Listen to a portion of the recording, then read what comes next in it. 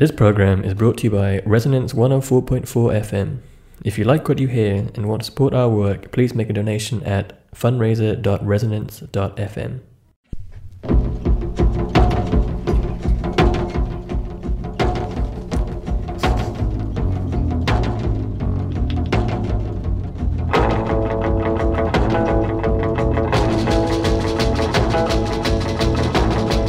I was walking through the jungle just the other night. Oh, well, I heard a big rumble and I thought it was a fight. Oh, well, I stood and listened and began to move my feet. It was a jungle drummer doing an octave beat. It was a jungle, jungle, jungle, jungle rock. A jungle, jungle, jungle, jungle rock. A jungle, jungle, jungle, jungle rock. A jungle, jungle, jungle, jungle rock. A knocked out beat and I had to move my feet. It was a jungle, jungle, jungle, jungle rock. Oh, well, I moved a little closer just to get a better view. I saw a chip and a monkey, yeah, doing the Suzy Q. Oh, well, a gator and a hippo was a-doing the bop. Oh, while a great a big frog was a-making with the hop. It was a jungle, jungle, jungle, jungle rock. A jungle, jungle, jungle, jungle rock. A jungle, jungle, jungle, jungle rock. A jungle, jungle, jungle, jungle rock. A knocked out beat and I had to move my feet. It was a jungle, jungle, jungle, jungle rock.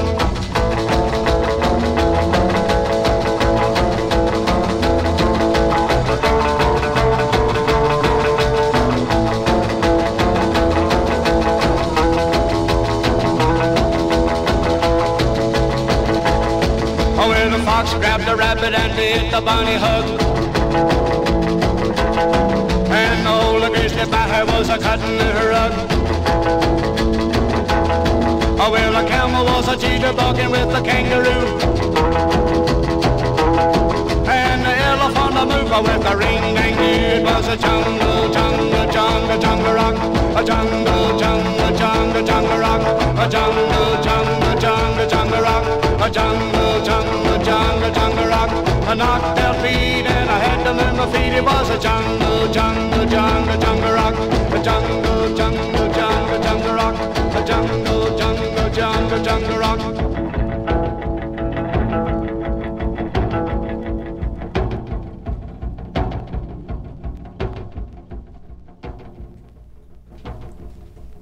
You're listening to Resonance 104.4 FM. That was Jungle Rock by Hank Mitzel. Welcome to the Electric Sheep Film Show with me, Virginie Selavi, and Alex Fitch. Hello. Tonight we preview the London Film Festival. We talked to director Prano Bailey-Bond about her short film Nasty, and to Sight and Sound production editor Isabel Stevens about the female gaze issue of the magazine. And we also have extracts from an interview with Guy Maddin about The Forbidden Room, his new film which is playing at the London Film Festival. And we've also got extracts from a talk on guerrilla filmmaker and distributor Anthony Bouch. So let's start with the London Film Festival preview. So the first big film, I guess, to stand out in the program is Ben Wheatley with High Rise, the adaptation of the J.G. Ballard satire. Ben Wheatley, of course, made Sightseers and Kill List. So I don't know about you, Alex, but I'm definitely waiting for this one. Yes, definitely. I mean, I don't think there's been a Ballard adaptation since Crash. There was a TV version of the story where there's a house with an endless attic on BBC4, but I think that's probably been about it. Yeah, probably. Isabel, any... I don't think there have been, no, I think you're right. Okay, right. So yes, well, even more of a reason to look forward to this. And Wheatley was recently in Brighton, where I live and work, filming in a warehouse near Asda. So whether that was for interiors near High Rise, which is, you know, the glamorous way that British films are made, I don't know. But Excellent, okay. So we've got a little revelation about a possible location for the film here. Another one is The Lobster by Yorgos Lanthimos. It's another dystopia from the director of Dogtooth. Did you see that, Alex? No. Sorry. Anyone? I've Yes. seen that. It's Yes. it's really something. Yes, it's quite an amazing film, quite astonishing and surprising and very twisted, I guess you could say. And so I don't know if that's going to be the same thing, but anyway, that sounds good. What else? 11 Minutes by Jerzy Skolimowski, who's always an interesting director. Cemetery of Splendor by Apichatpong Virasitaku. I haven't made things easy for myself, have I? Who won the Palme d'Or at Cannes with Onko Bunmi, who can recall his past lives. So that's certainly something I'm looking forward to as well. And then, the new film by, again, a very difficult name to pronounce, Lucie Hadzihalilovic. Her second feature, she's the partner of Gaspar Noé, and she made her first feature film, Innocence, in 2004. That was a fantastic film. She has made a film since then, so that's her second feature 10 years later. And that sounds really mysterious and enigmatic as well, so that one would be end again with our talk on female directors. She's definitely one to follow. And then among the big name directors, there's also a new film by Takeshi Kitano, Ryuzo and His Seven Henchmen, comedy about elderly Yakuza. There's some interesting silent films as well, a compilation about suffragettes in film, some silent films, which sounds really interesting. And you'll be interested in that, Alex. A Sherlock Holmes film from 1916 that was long lost and has been found. I mean, I always think it's hilarious watching silent movies that are based on famous literature, because the whole point is the script. That's the one thing you're not getting.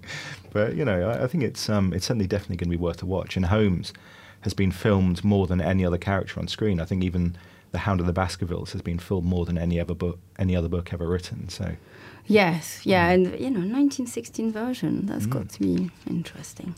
Anyway, in the sonic section, so films that have some kind of connection to music, there's Danny Say's documentary about the Ramones manager Danny Fields. A documentary about Cambodia's lost rock and roll called Don't Think I've Forgotten, which sounds fascinating, about the 1960s rock scene, which was tragically ended by the Civil War and the Khmer Rouge and the repressive attitude to culture. And there is also a film by Kevin de la Cruz, who's fantastic. I don't know if anyone has heard of him, but he's this very subversive Filipino director, and he's in the festival with a film called Wound Heart, another love story between a criminal and a whore, with a soundtrack composed by him. Right, so yes, there's also a cult section, which we'll be looking at with much interest. One of the films in that is called The Corpse of Anna Fritz, which sounds like a story of necrophilia and is compared to various other Spanish films. Sounds very interesting. Coast Theatre, Hideo Nakata returns, so could be worth checking out. Love and Peace, Yon Sono, Rock and Roll and Turtles, apparently. Okay. So, yeah. And Takashi Miike with Yakuza Apocalypse, which is a gangster vampire action film, which Fantastic. sounds absolutely fantastic, yes.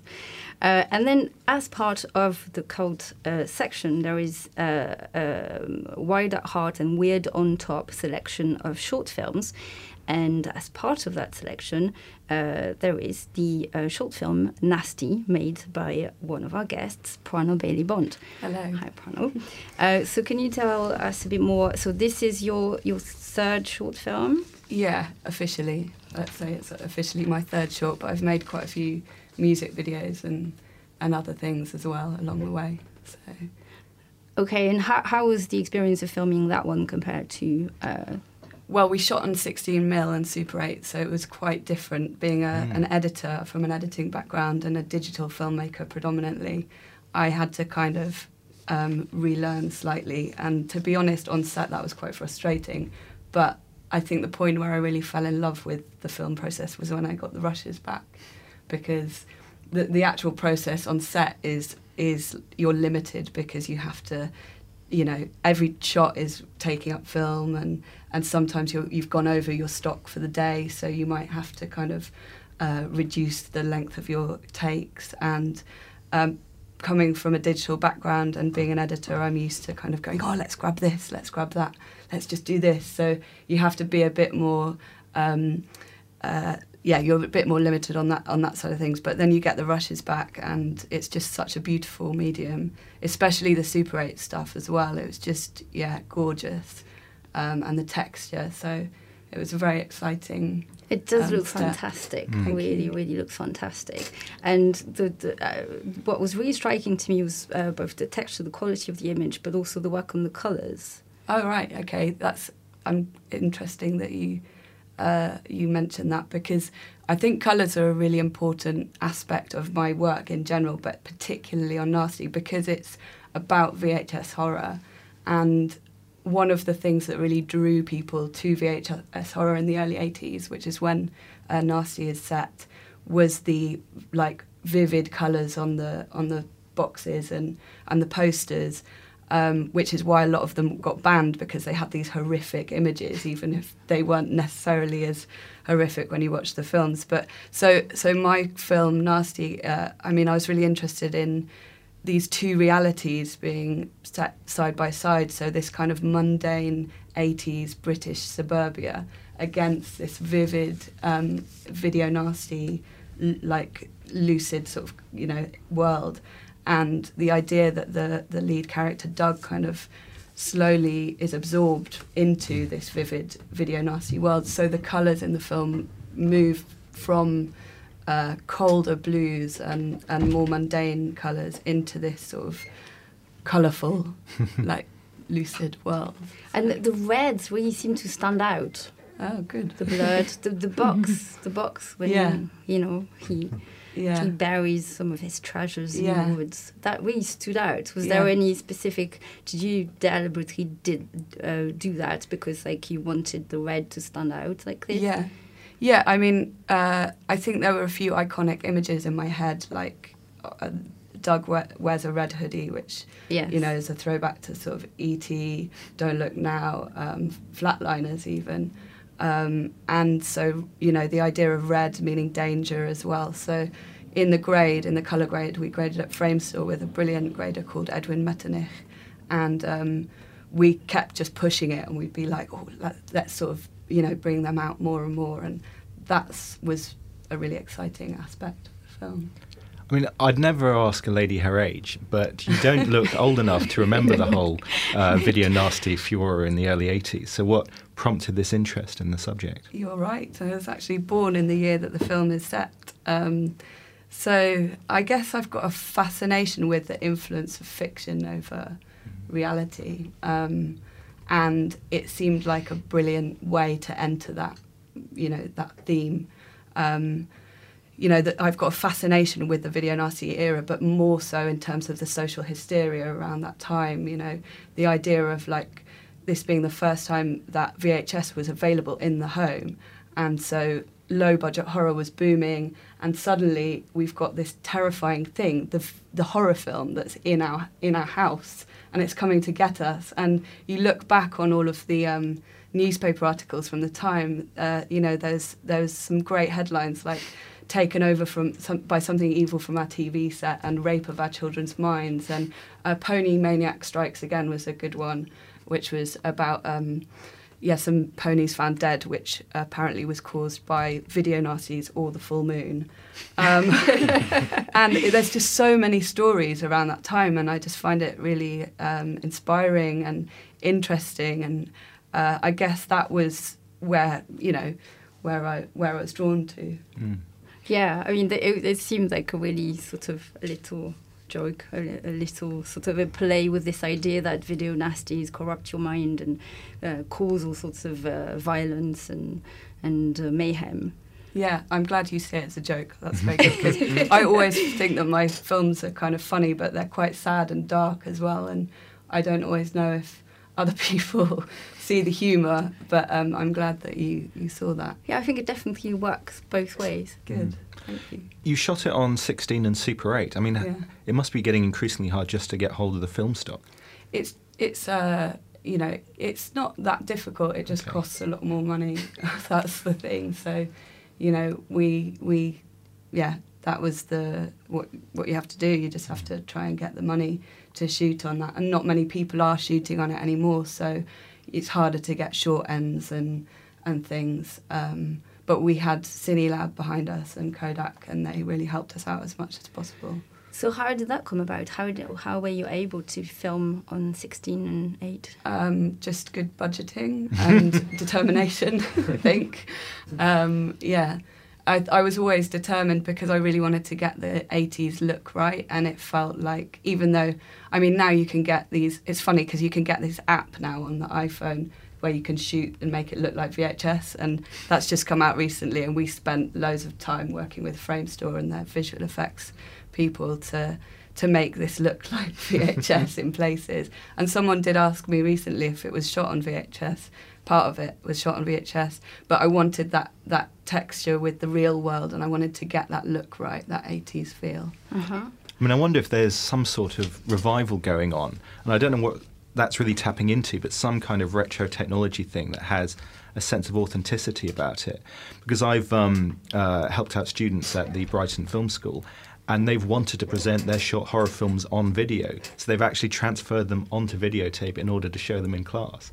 I've no idea what that's all about, but maybe it's because the limitations of VHS and the scratchiness and the low res hides some of the bad special effects. Yeah, well, that's the thing. And at the time, people said that you'd know there was a scary bit coming up because it would have more white noise on it because it'd been rewound and replayed over and over again because kids were just watching that bit back, you know. And I think there's something quite romantic about it now, which is sort of weird when you actually remember it. But I don't know, there's maybe something also slightly haunted about video and tape because there's that idea that something else can be recorded underneath and it's got memory, which you don't get so much with digital. But I'm sure in 20, 30 years' time, someone will be making a similar thing, reminiscing about the digital era. And why did you choose to make a self-referential film? Why not just do a straight horror film? You mean like a meta Yes. film? I think that just is a sort of proof of my obsession with film and the process, and maybe, you know, it's like I'm eating my own tail sometimes. Like when you're so you've delved into that world so much, it's what you're thinking about all the time. I guess I find our relationship with fiction really, really interesting. Mm-hmm. You know, how it influences us and we influence it, and it's like this dialogue between fiction and reality, and where does it end and where does it start? And is it a dialogue that you want to pursue? Definitely, yes. Well, Nasty is a sort of exploration of ideas for a feature, which is not using the same story or characters, but very much about the same time and the same themes. I'm not able to say too much about it at the moment because it's so early.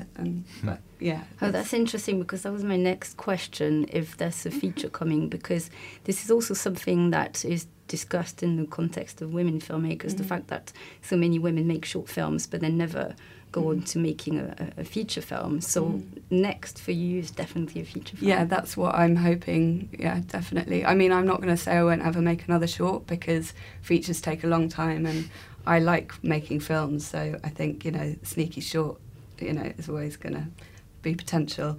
Yeah, I'm focused now on features, and I've got a few stories that I'm working on myself, and I'm also reading books that could potentially be adapted, and I'm also interested in reading other people's scripts as well. So, and why do you think that this is such a common occurrence where women make short films but never go on to make a feature? Oh, such a good question. I mean, it's such a huge question as well. From your experience, maybe as a women that you've seen. I see my, peers, female directors, all kind of stepping into that realm now. So let's see if we can, you know, push forth and equal things out a little bit. But I guess it's about power in lots of ways and who's making the decisions. And yeah, I don't have exactly the answer. I just know that it's something I think we should all be aware of and try and like retune our thinking to accept that it's normal for women to be making films. To me, it's like quite a ridiculous concept that we shouldn't be, or that it's not normal, because in many ways filmmaking and directing is such an emotional and sensitive form. Film is, and traditionally we are the more emotional of the sexes. So if you want to look at it from that point of view, then surely we should be doing it as much, if not more, than men. But you know, who's the powers that be are kind of not letting that happen, and we need to change that. And obviously things like this Sight and Sound issue is a good step forward in showing that there is a history there already. Okay, let's have some music.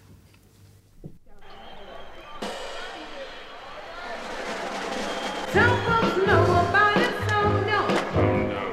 Some will learn to shout it, some won't. But sooner or later, baby, here's a ditty. Say you're gonna have to get right down to the real nitty-gritty. Let's get right down to the real nitty-gritty. Now 1, 2, nitty-gritty. Now yeah, boom, nitty-gritty. Ooh-wee. Right down to the real nitty-gritty. Ba-ba-da-boom, boom, the nitty-gritty.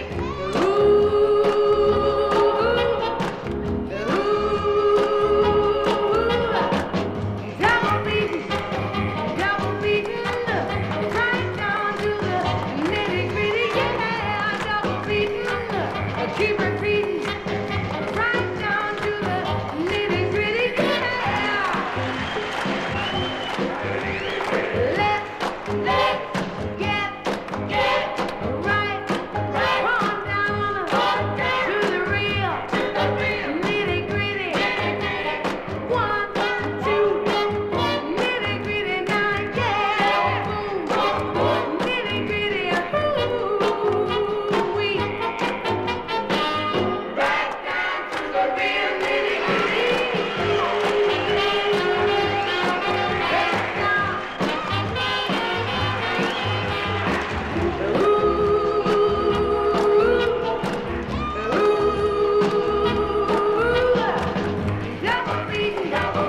Double beating, right down to the nitty-gritty. Yeah, double beating, keep repeating, right down to the nitty-gritty. Yeah, right down to the real nitty-gritty.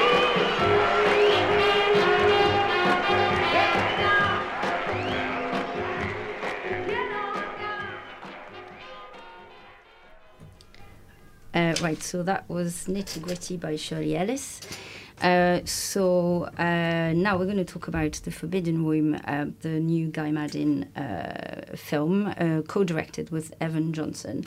And it grew out of a project called Séance, in which Maddin channeled the spirit of lost silent films through a series of improvised live events with various guests, including famous actors. And so he was talking, he and Evan Johnson, but I think it's mostly Guy Maddin that we're going to hear. He was talking at the Berlinale in February 2015, and in this first extract, we're going to hear him explain the Séance project and the overlap of material. Well, we shot a bunch of our own adaptations of long-lost films at the same time in Paris and in Montreal, in some cases with the same cast. But that's going to be an internet interactive where anyone visiting the website can hold their own seances with lost cinema, and little fragments of films will come up and interrupt each other and combine in non sequitur like collisions to form new narratives. The program will generate a title for that film, and then you'll watch it, and then it'll be lost again. The program creates and loses unique films, and the title will just be entered into an obituary list or whatever. So that'll come out in the fall around the same time as the film gets its release, and hopefully the two companion pieces help each other. This is the master plan. We'll see. Just the material overlap. There is a little bit, yeah. Some of the stuff from the Forbidden Room will be used as raw material in the seances, but it'll be much altered in many cases. There are alternate plots that you can change a plot to incredible degrees by just rewording the intertitles. And that part gets kind of hard because you actually have to come up with a completely different story that somehow fits the same edit. And that's the part that's racked my brains the most. But it's really fun. It's really satisfying when you come up with a plot that somehow fits. I guess it's akin to Woody Allen's What's Up, Tiger Lily, where he took the whole movie and changed its plot, but which I've never seen. I've only read about it, but it's hard. I don't know, but it's really rewarding. So there's literally 500 billion permutations that are possible. So every now and then I still don't have a concept of that number. So whenever I think, are we really losing and destroying these movies after? But yeah, we are, because there's going to be 499 billion left after we hit 1 billion views. Yeah, exactly, which is maybe thinking a little optimistically. You had a question, I'm sorry. All right, so we'll go back to Guy Maddin a little bit later. But now let's talk to Isabel Stevens, production editor at Sight and Sound, who's just put together The Female Gaze, the current issue of Sight and Sound, which is about 100 overlooked films directed by women. And so do you want to explain to us the idea behind this? Sure, yes. So the idea came about really as a result of getting a bit depressed by how many articles there are online about the lack of women directors. And we sort of debated about what can a film magazine do about this, because often, you're reactionary, you're reporting on films that are released, which are largely directed by men.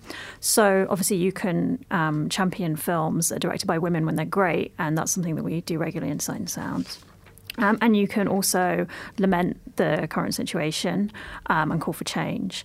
But one thing that we really felt that was sort of missing from, and sort of, I guess, inferred by the endless kind of outrage and stuff online, which is entirely justified, about the lack of female directors, was that people were missing that there were a lot of female directors that have made films right back to the silent era, when actually there were quite a few working, but that their films aren't as well known as they should be, largely because a lot of them didn't get to make more than a few films, and therefore how do you sort of get auteur status when, so if you look at the careers of Hitchcock and Orson Welles, I mean, they made, so many movies, and as a result, sort of, their kind of oeuvre gets discussed in a different way to a lot of female filmmakers who, would be seen in the same light as them had maybe they got a chance to make more films.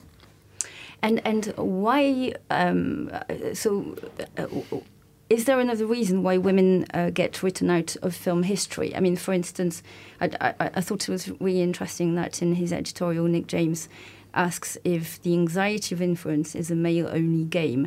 And do you think that partly explains why women filmmakers tend to be overlooked? Well, I think definitely that criticism has been a male-only game for quite a long time, or male-dominated game. Let's not write women critics out either. And I think that that's obviously part of it, and part of how we think about film, particularly now in the internet age. What are the top 10 films of all time? Well, they will be, often films directed by men, and that's something that sort of came up.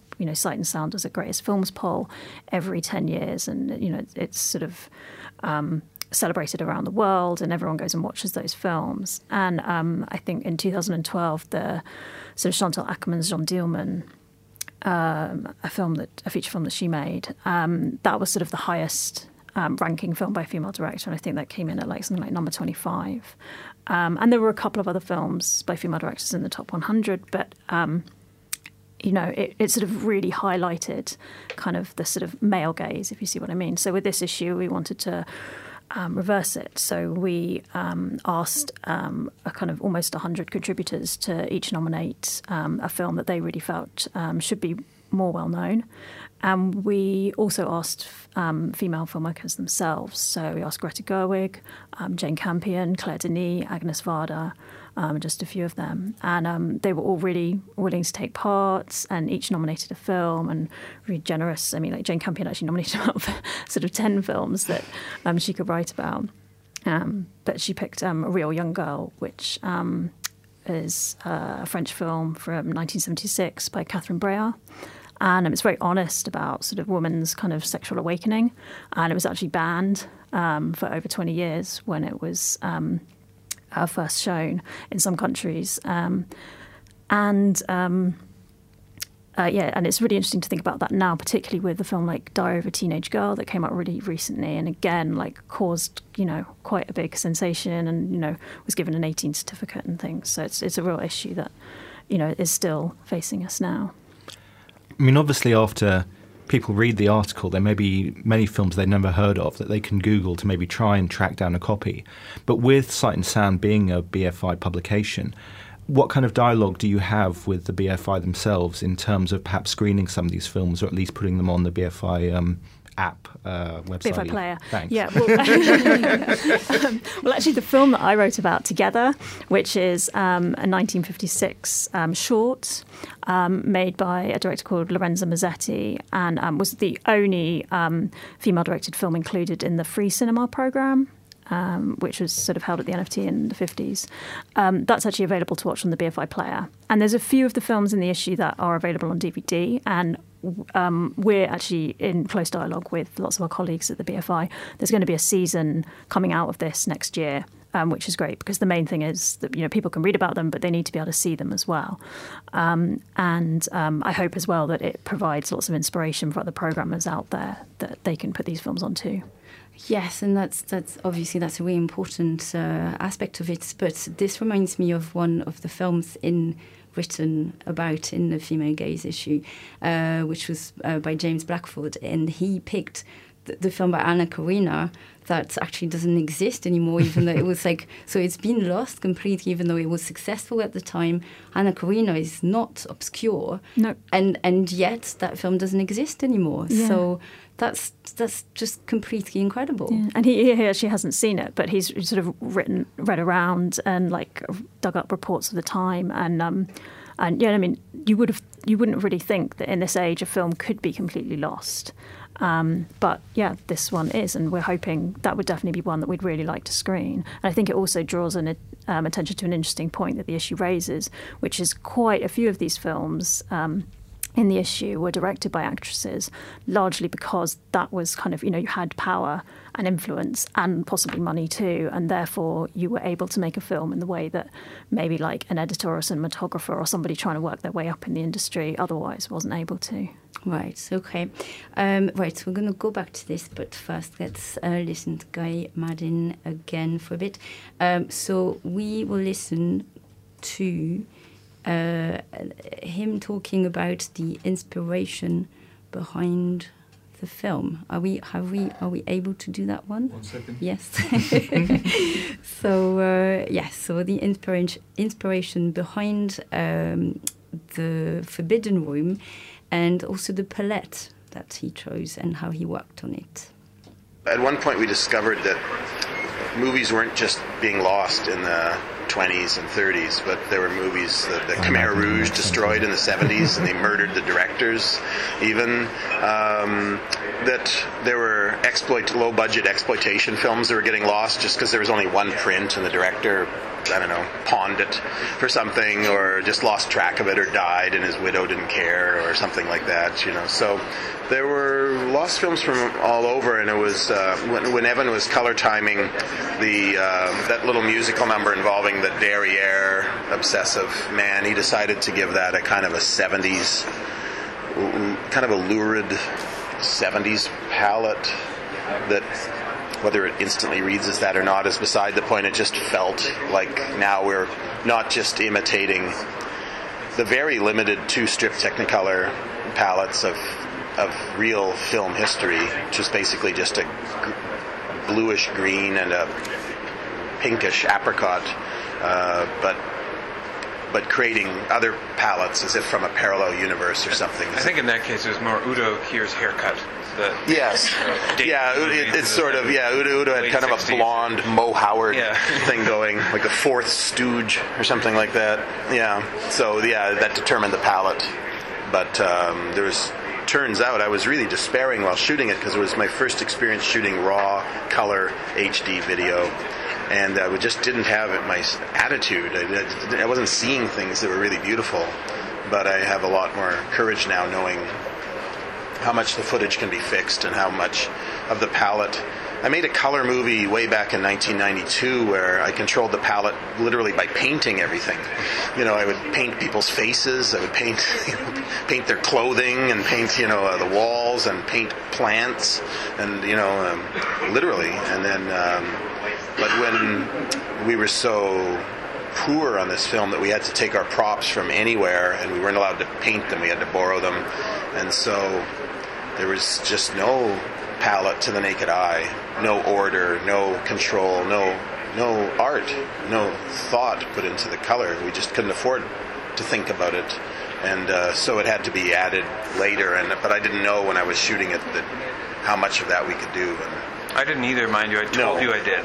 Yeah. But I, at that point, didn't know because what could be done. I was desperate just to have some sort of even fake confidence. Yeah. There's a net. There's a safety net. Don't worry. You won't. When you fall, it won't hurt. But luckily, it gave me a little bit of mojo, a very diluted mojo, enough to get me through the day. And then he actually did fix it up, and I feel really great about the way it looks. It looks like it's all planned ahead of time. Right, so let's go back to our discussion of the female gaze issue of Sight and Sound. So, Isabel, you mentioned all the people that you invited to contribute. And how did you select the filmmakers and actresses? Well, I suppose I started off with Carol Morley, who recently made The Falling, because she's sort of close friend of the magazine, and she'd written something for us recently, so I thought that was easy. And she came back straight away saying, also I knew she'd introduced a Muriel Box film before, so I sort of went to her and said, would you like to write on this?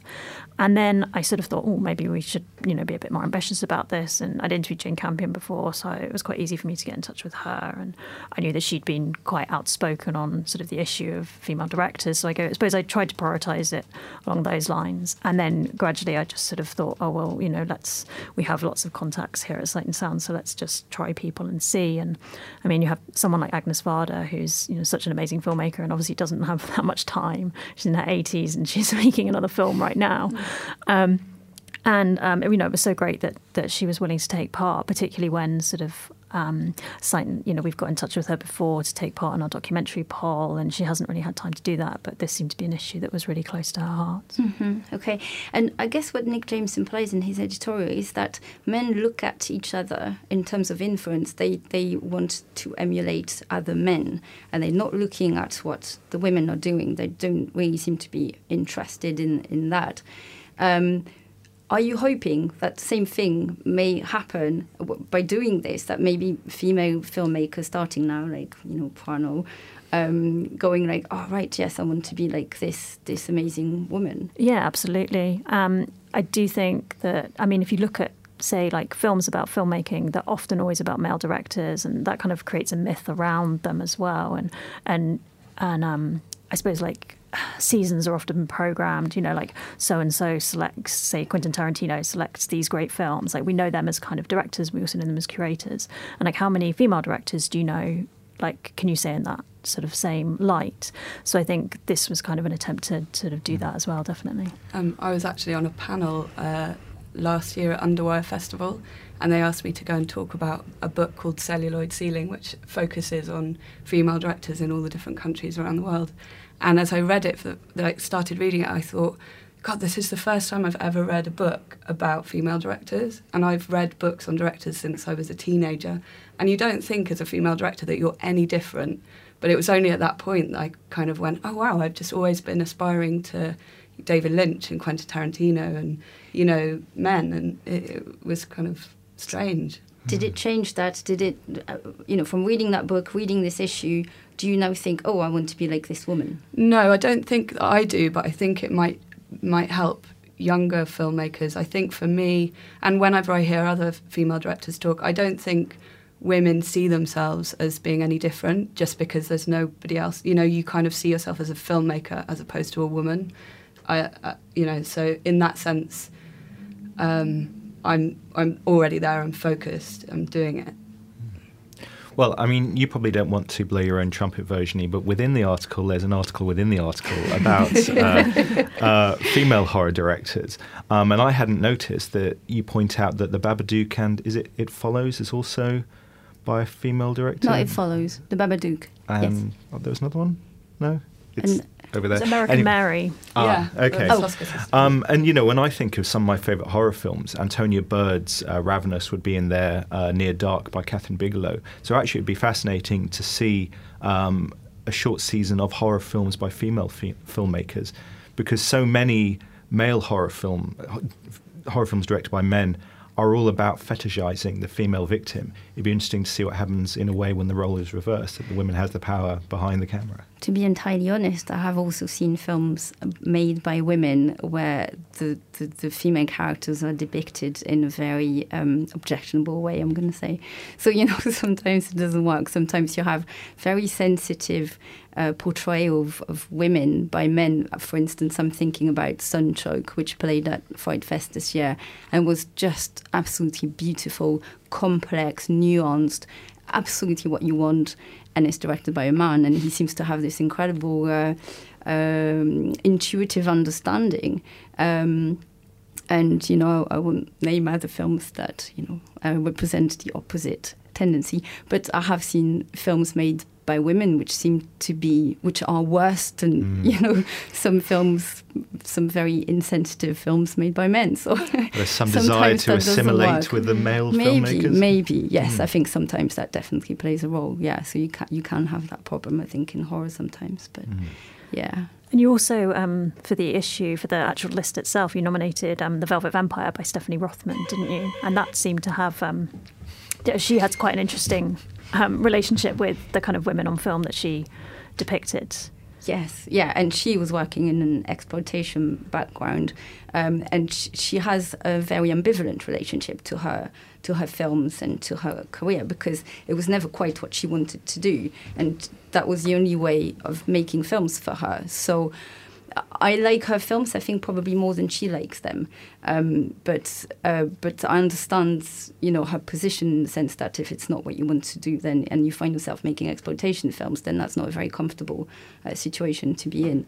But yeah, she's a very interesting person in film history, definitely, I think. And I think she needs to be reevaluated, definitely, because I was thinking about this while writing this article, and her film is dismissed a lot by critics, but I think if you like Jess Franco, you like The Velvet Vampire. It's got the same faults and the same qualities, you know, so I don't understand why you would look at her film in a harsher way than you would at, you know, Jess Franco or Jean Rollin or that sort of thing. It's within the same sort of filmic world, really, so...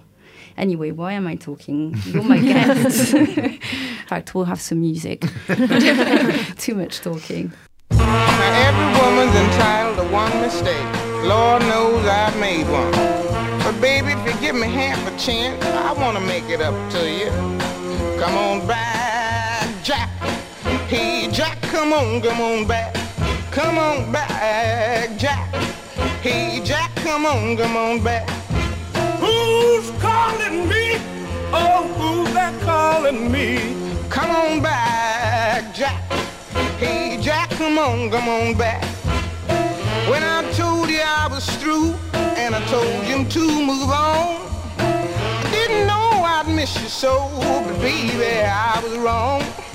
Those nights without your love, they ain't worth thinking of. So come on back, Jack. Hey, Jack, come on back. Come on back, Jack.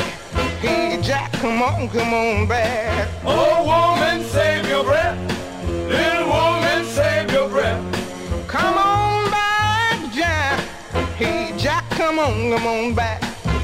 When you told me you was through and you told me to move on, I found a sweeter love than you. It didn't take me long. No, now baby, please don't you do that to me. crazy kisses so to rock me tenderly.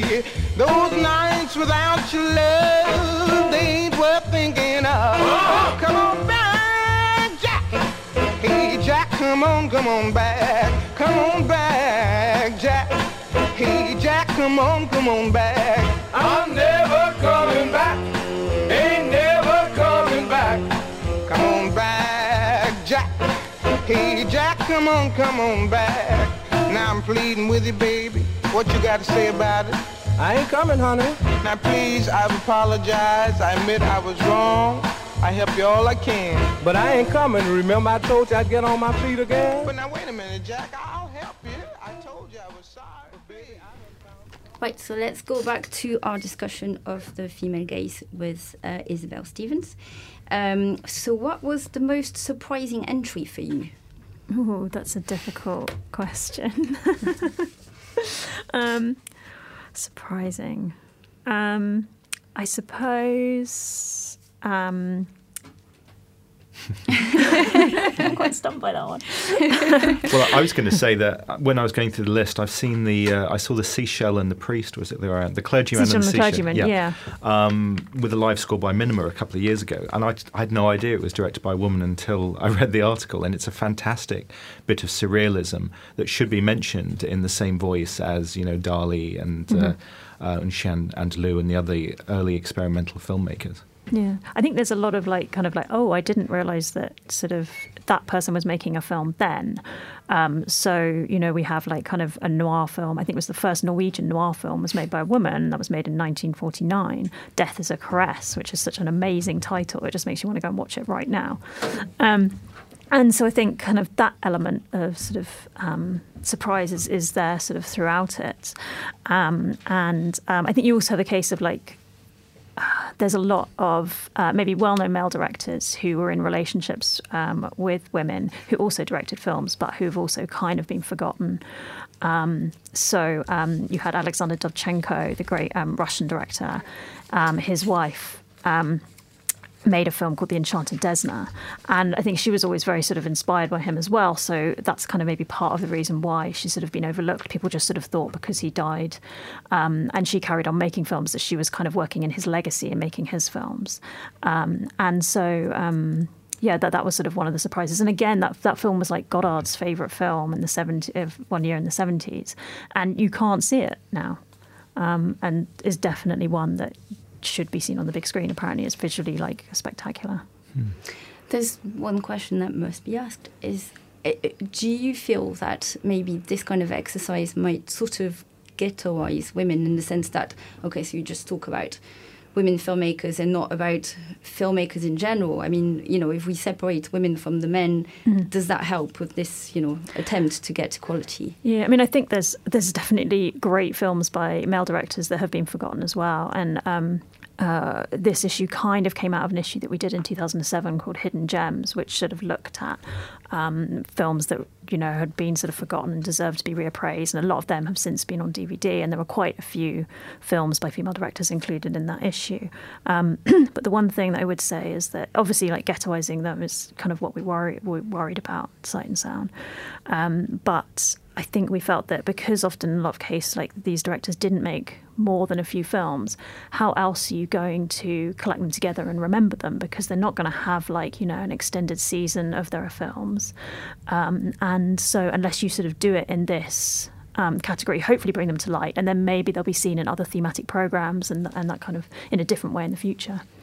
Well, I was going to say, wearing the other hat that I wear as the presenter of Panel Borders, second Tuesday of the month on Resonance FM at 8 p.m. The female comic book creators have felt very much ghettoized over the years. And say 10 years ago, if you had a panel at a comic book convention called Women in Comics, it was a very useful thing to bring attention to the female creators that were out there. I think if you do it now, it seems a little bit patronizing because everyone knows. But certainly that door needs to be open to start the discussion going if there is, a topic that needs to be discussed. Yeah, definitely. I mean, I think a lot of female directors today don't want to be seen as a female director. They just want to be seen as a director, and that's totally understandable. But I think particularly because our focus here is on the past, that I guess, angle is valid. Yeah, definitely. And you also said that, of course, by choosing 100 films, it's very limited and there's many more.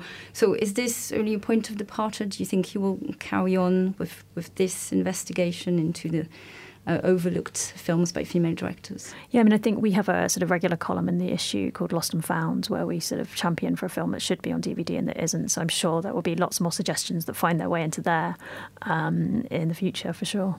If you had to recommend one film that people should absolutely watch in that selection, what would it be? That is really hard. I mean, I haven't seen so many of these films, and it'd be really hard to.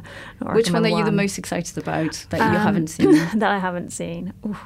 I suppose thinking about this sort of issue of video nasties and horror films, there is a documentary from 1980 called Demon Lover Diary, and it's made by a filmmaker called Joel DeMott, and her boyfriend at the time was the DOP on a kind of schlocky film called Demon Lover, and she basically went along and sort of hijacked it and sort of filmed it. It made a sort of diary of the filmmaking, which for me is something that you don't normally see, because most films about filmmaking are made by men, and I love the idea of kind of films about filmmaking anyway. So that is kind of one that I'm really excited to see and track down. Okay, excellent. Right, now let's listen to an extract from the lecture by William Fowler on British cinema guerrilla filmmaker and distributor, and William Burroughs' collaborator, Anthony Bouch. And this was at the Miskatonic Institute of Horror Studies last Thursday, 10th of September, at the Horse Hospital. The Miskatonic Institute in London organises monthly lectures on horror film, various aspects of horror films. So we're just going to listen to an extract, which is about Haxan. While we're on that subject, and our brilliant engineer Chris is queuing it up, if you are a film academic, a film student, or indeed a comics academic or comics student, Cine Access, the cult film festival, which takes place at the University of Brighton this year and the University of Birmingham next year, still has its call for papers open. So if you have anything you want to say about cult cinema in a 20-minute presentation, on the films of Wes Craven, who we're doing a retrospective panel on, or violent British comics of the 1970s, then Cine Access would love to hear from you. You can find more details about the event at cine-access.co.uk. Yes, are we good? All right, okay, so let's go to the Miskatonic lecture on Anthony Bouch. Into films, or at least to get people to see them, rose to whole new levels when it came to the 1920s Swedish-Finnish production Haxan, Witchcraft Through the Ages.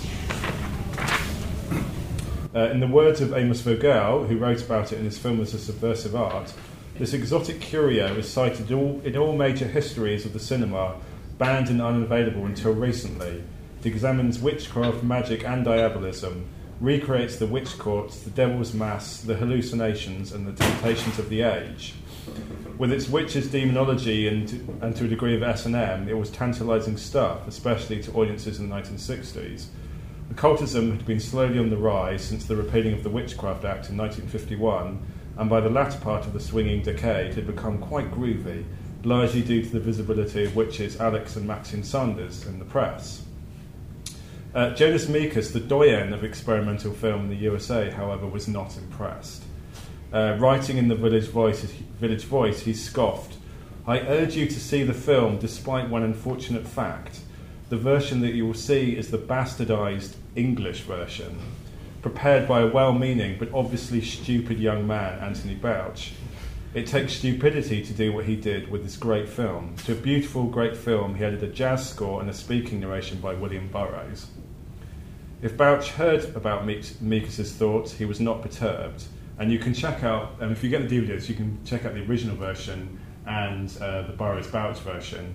And there's also a curious version with the Teletubbies in on YouTube, which is worth checking out. Which I don't know what Jonas Mekas would make of, frankly. I suspect he might have more of a sense of humour now, but I don't know. At one level, Bouch was thinking commercially, but at another, he just wanted people to see good or at least unusual or interesting movies. The programme notes for the thoughts of Chairman Mao which he had bought, read in Chinese, no subtitles, contained some amazing footage of the hydrogen bomb tests, and the Chinese warriors are all dressed up in plastic suits and goggles. In colour, we are showing it because no one else will. So he appeared to have something of a kind of nihilistic attitude when it came to both making films and screening them. Similarly, on René Clair's Les Fenêtres de Galat, I know I won't make any money out of it, but it ought to be shown. It's so beautifully made. He became fascinated by the impossibility of predicting success in the market and convinced that the title on the marquee mattered more than the actual content of the film, said friend Tony Raines, which I guess is, he started with Horror Hospital began literally as a title, and then the synopsis and everything else came later, very much in the kind of Roger Corman mode in America. He once told me, said Raines, that he discussed buying the UK rights to Au Hasard Balthazar, the rest of the Robert Bresson film, and had suggested retitling it "This Beast is Not for Beating." Does anyone know Bresson's films? That's not quite the tone that we associate with that kind of production. Interestingly, Bresson, he said, completely approved. Bouch was a regular frequenter of the Cannes Film Festival and had personally subtitled Bresson's Pickpocket back in 1959. So chances are that he and Bresson had at least met at some point, so it may not be entirely a tall story. Bouch had also paired Bresson's Mouchette with the Val Lewton horror picture Isle of the Dead. He liked unusual double bills. So that was William Fowler talking about Anthony Bouch at the Horse Hospital as part of the Miskatonic Institute of Horror Studies. The next talk is on the 8th of October, and it'll be Kayla Janis, who founded the Miskatonic Institute, talking about her new book that she edited on the satanic panic phenomenon of the 1980s. The female gaze issue of Sight and Sound is on sale now. The London Film Festival runs from the 7th to the 18th of October, and the tickets go on sale tomorrow. And Nasty, the short film by Prano Bailey Bond, is playing on the 11th of October at the Rich Mix and the 13th of October at the BFI. And we'll leave you with Ooh, You Bring the Wolf in Me by Piney Brown. Good night. You out the wolf in me, yeah. You bring out the wolf in me, yeah. My gnashing of teeth beginning to growl. Every time I see you, I've got to howl. You bring out the wolf in me, yeah. You bring out the wolf in me. You bring out the wolf in me, yeah. Just like Little Red Riding Hood, you sound so sweet and you look so good. You bring out the wolf in me, yeah. I'm getting more and more vicious, yeah, each and every day, yeah. You look so delicious, I bet you need a bodyguard when you pass my way. You bring out the wolf in me. You. This program has been brought to you by Resonance 104.4 FM. If you liked what you heard and want to support our work, please make a donation at fundraiser.resonance.fm.